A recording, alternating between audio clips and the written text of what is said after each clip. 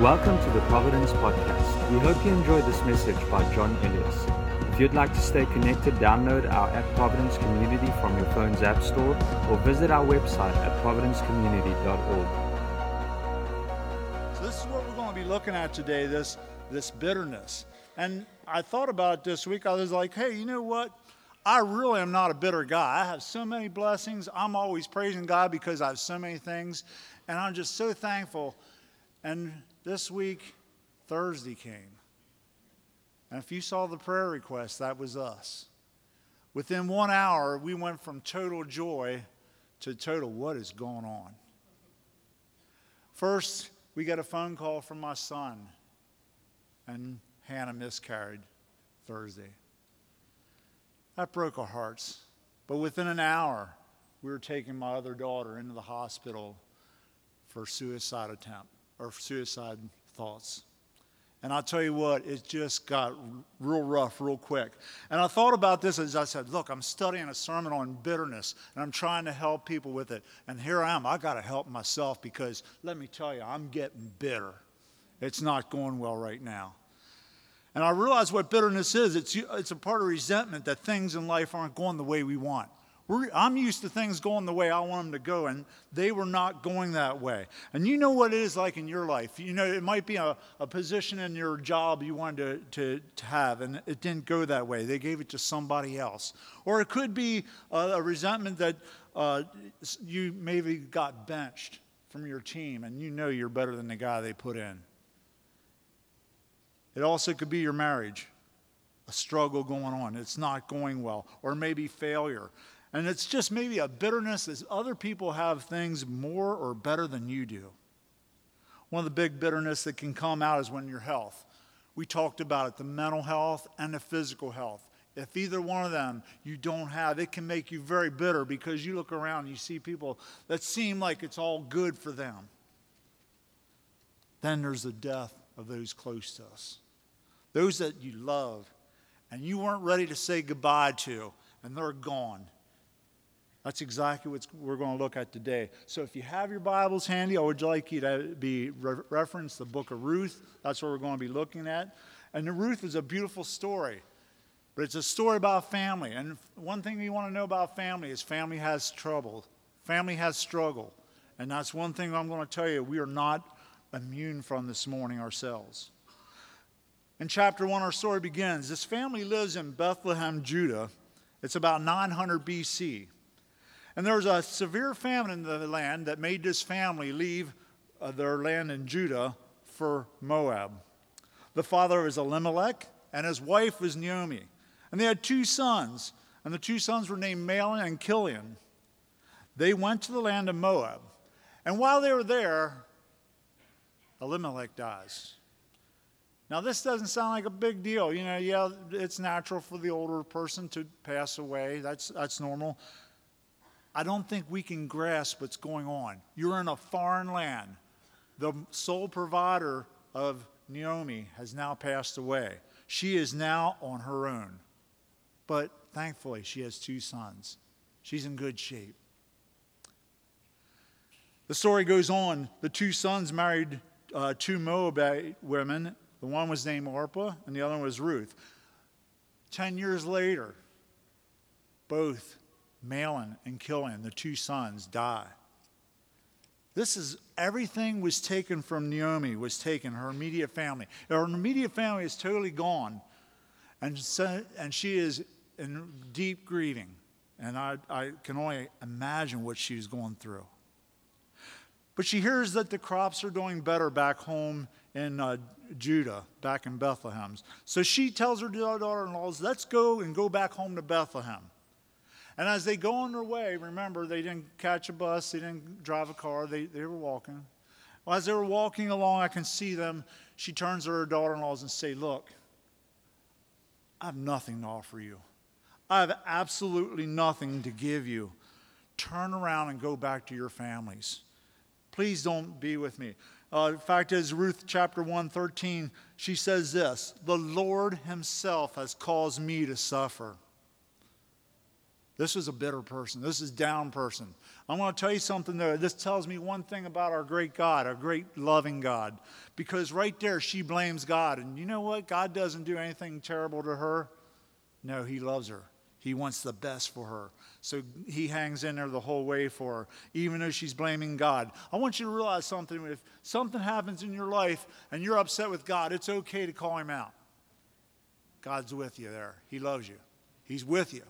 Go ahead. Tell God, say, God, this hurts. This hurts a lot, and I don't want to deal with this. Bring God in on it. But he keeps showing his unending love for Naomi, as we're going to see. So the girls talk with their mother-in-law. Orpah decides to go back home. And there's a lot of tears. But she goes back home. But Ruth, on the other hand, chapter 1, verse 16 through 17, but Ruth replies, don't ask me to leave you and turn back. I will go wherever you go and live wherever you live. Your people will be my people, and your God will be my God, and I will die where you die and will be buried there. May the Lord punish me severely if I allow anything but to death to separate us. That is real love. You know, Ruth means friend. I don't know if you ever realized that. And I thought about, how many friends do you have on here? You know, you have friends. I remember somebody telling me they had 300-some friends on their cell phone account. But you know what? That's the definition of a friend. Your God will be my God, and your people will be my people. And I think if you're honest this morning and you look at all the friends on your account, not too many of them are really your friends. In fact, as I'd say, probably none. You might even find yourself a little sad right now saying, you know what, I really don't have a friend like Ruth. That's good, because guess what? You're at Providence. You're at the place where the friends exist, and you can be welcomed here, and I want you to applaud yourself, because you deserve to applaud yourself. Absolutely.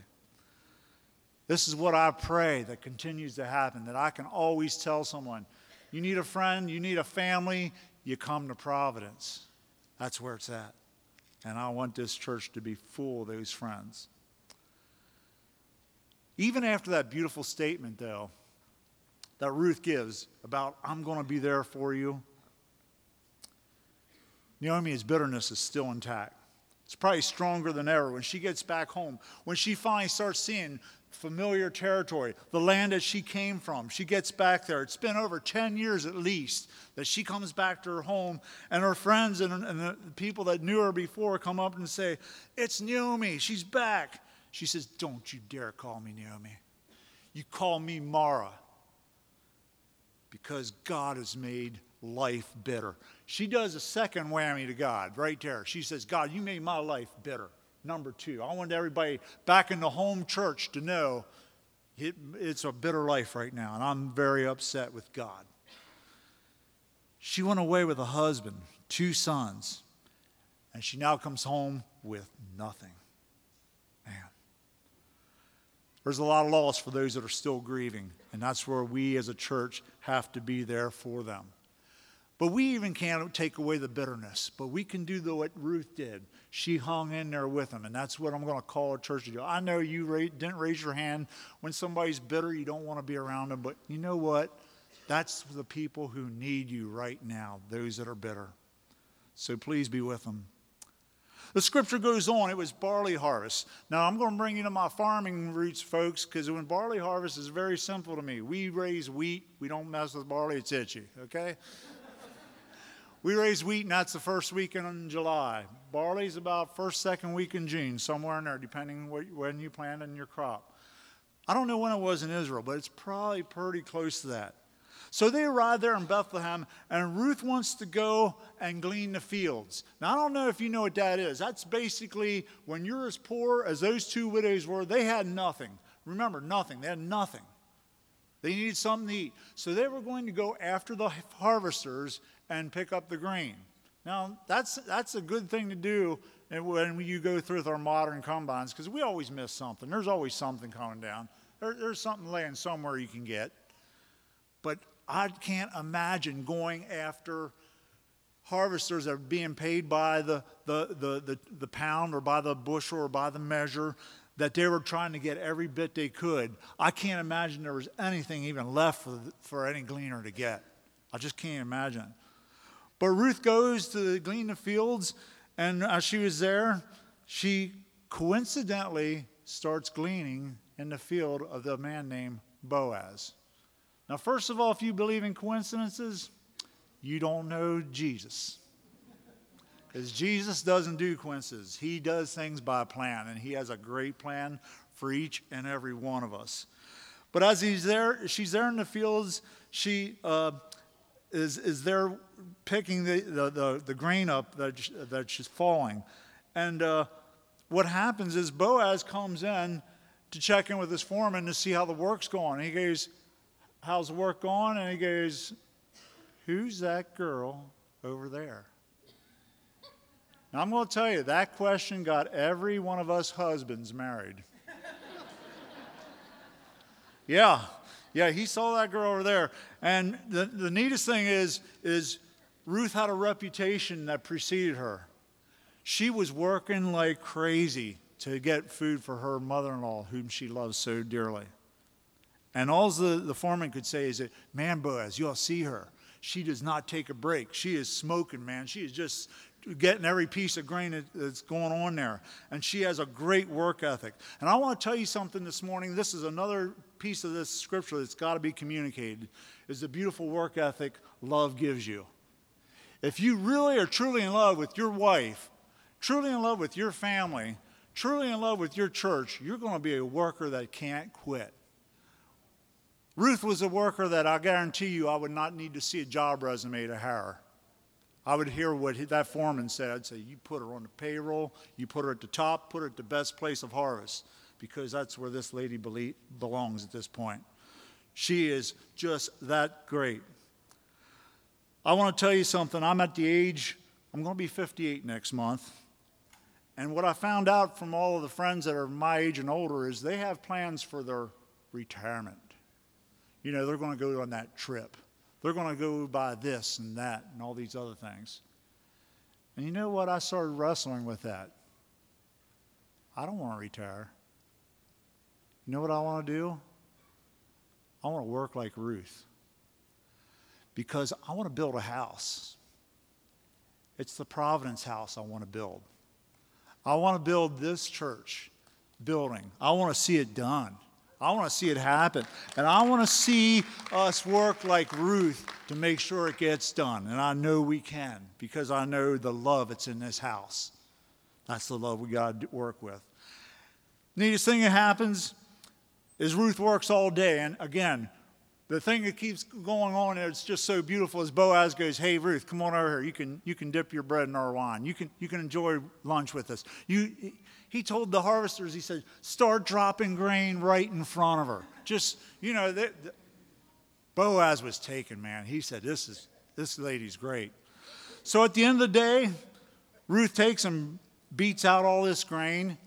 And here's what she brought home. The scripture says she brought home a half of a bushel of grain. I don't know if you get it. That's an immense amount of grain to bring home. That'd probably take care of 2 widows a month in bread.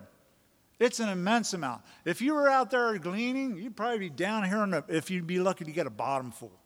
And what happens in this whole story is the bitterness is starting to leave Naomi.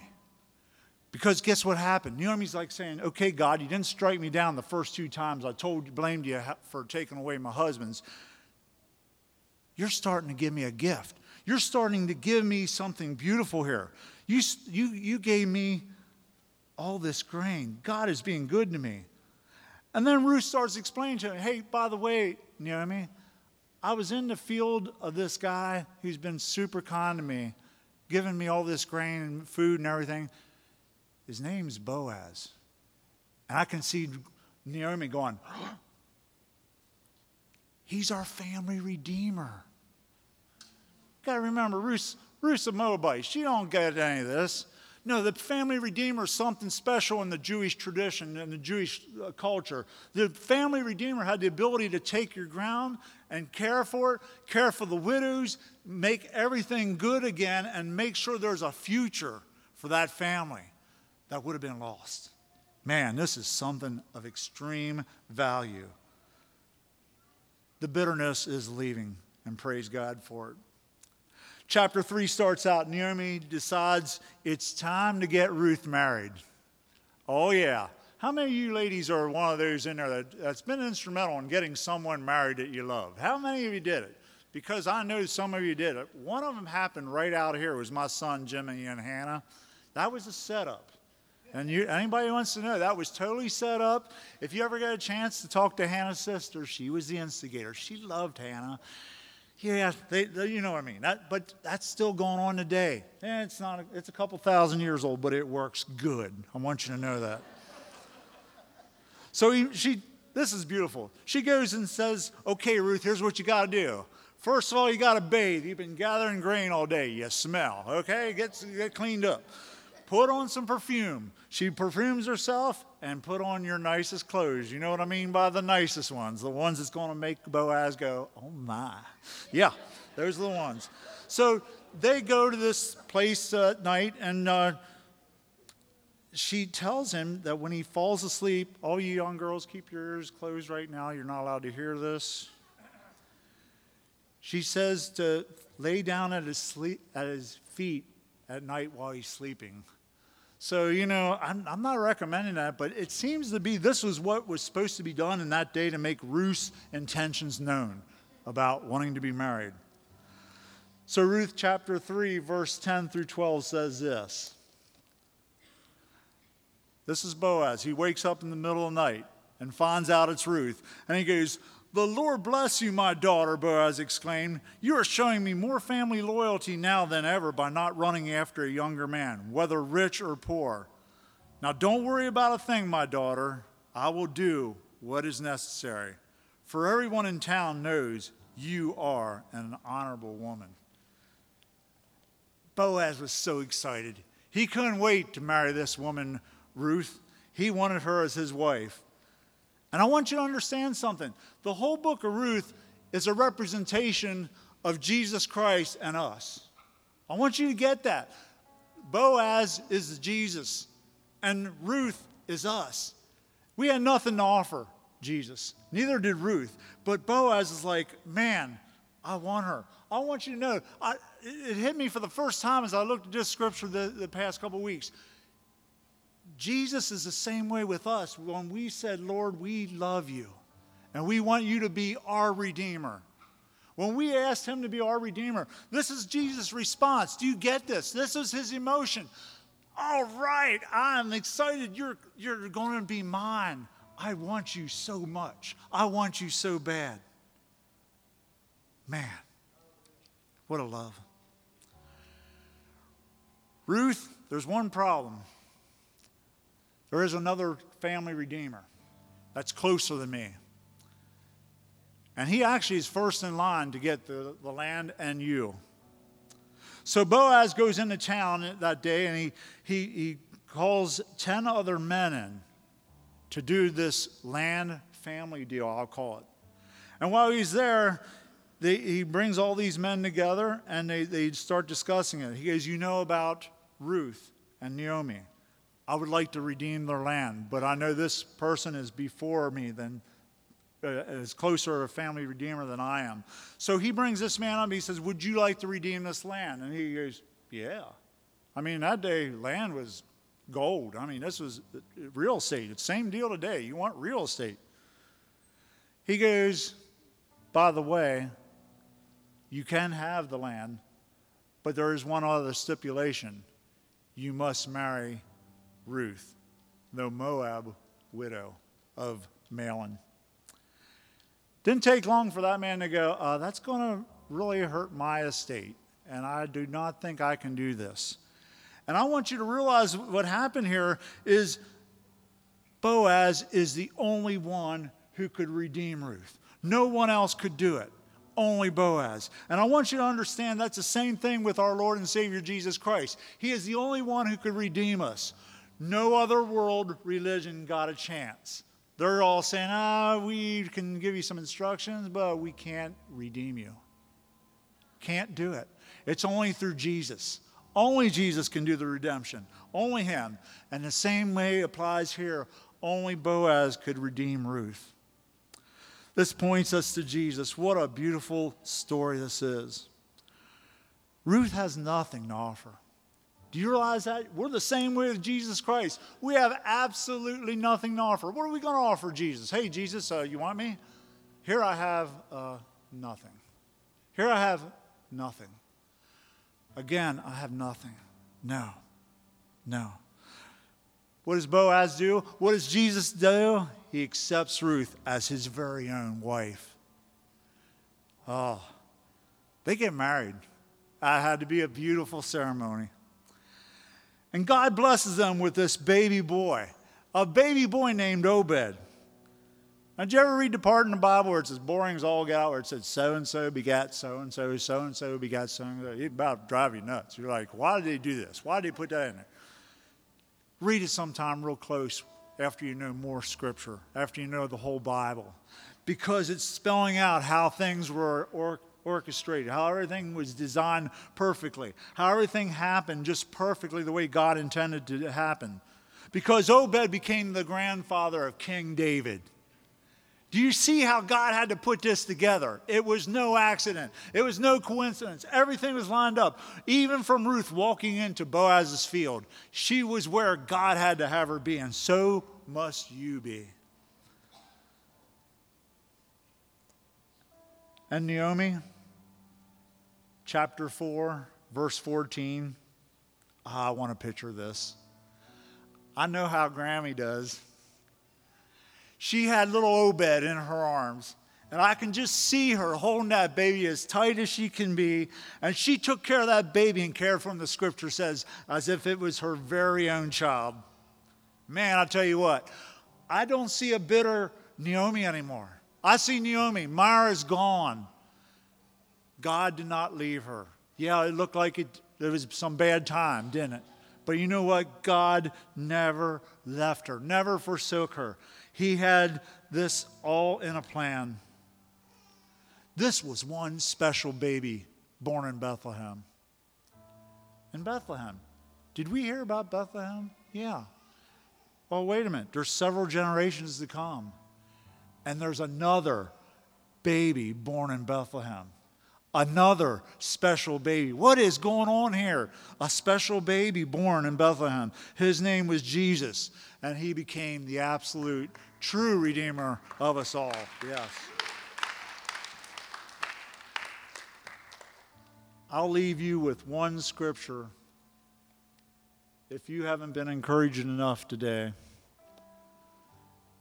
is Jeremiah 29:11.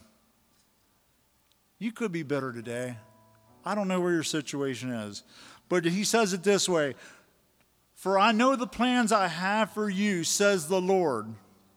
They are plans for good and not for disaster. To give you a hope and a future. That is what the plan is. I want you to know this is the Lord we love and we serve.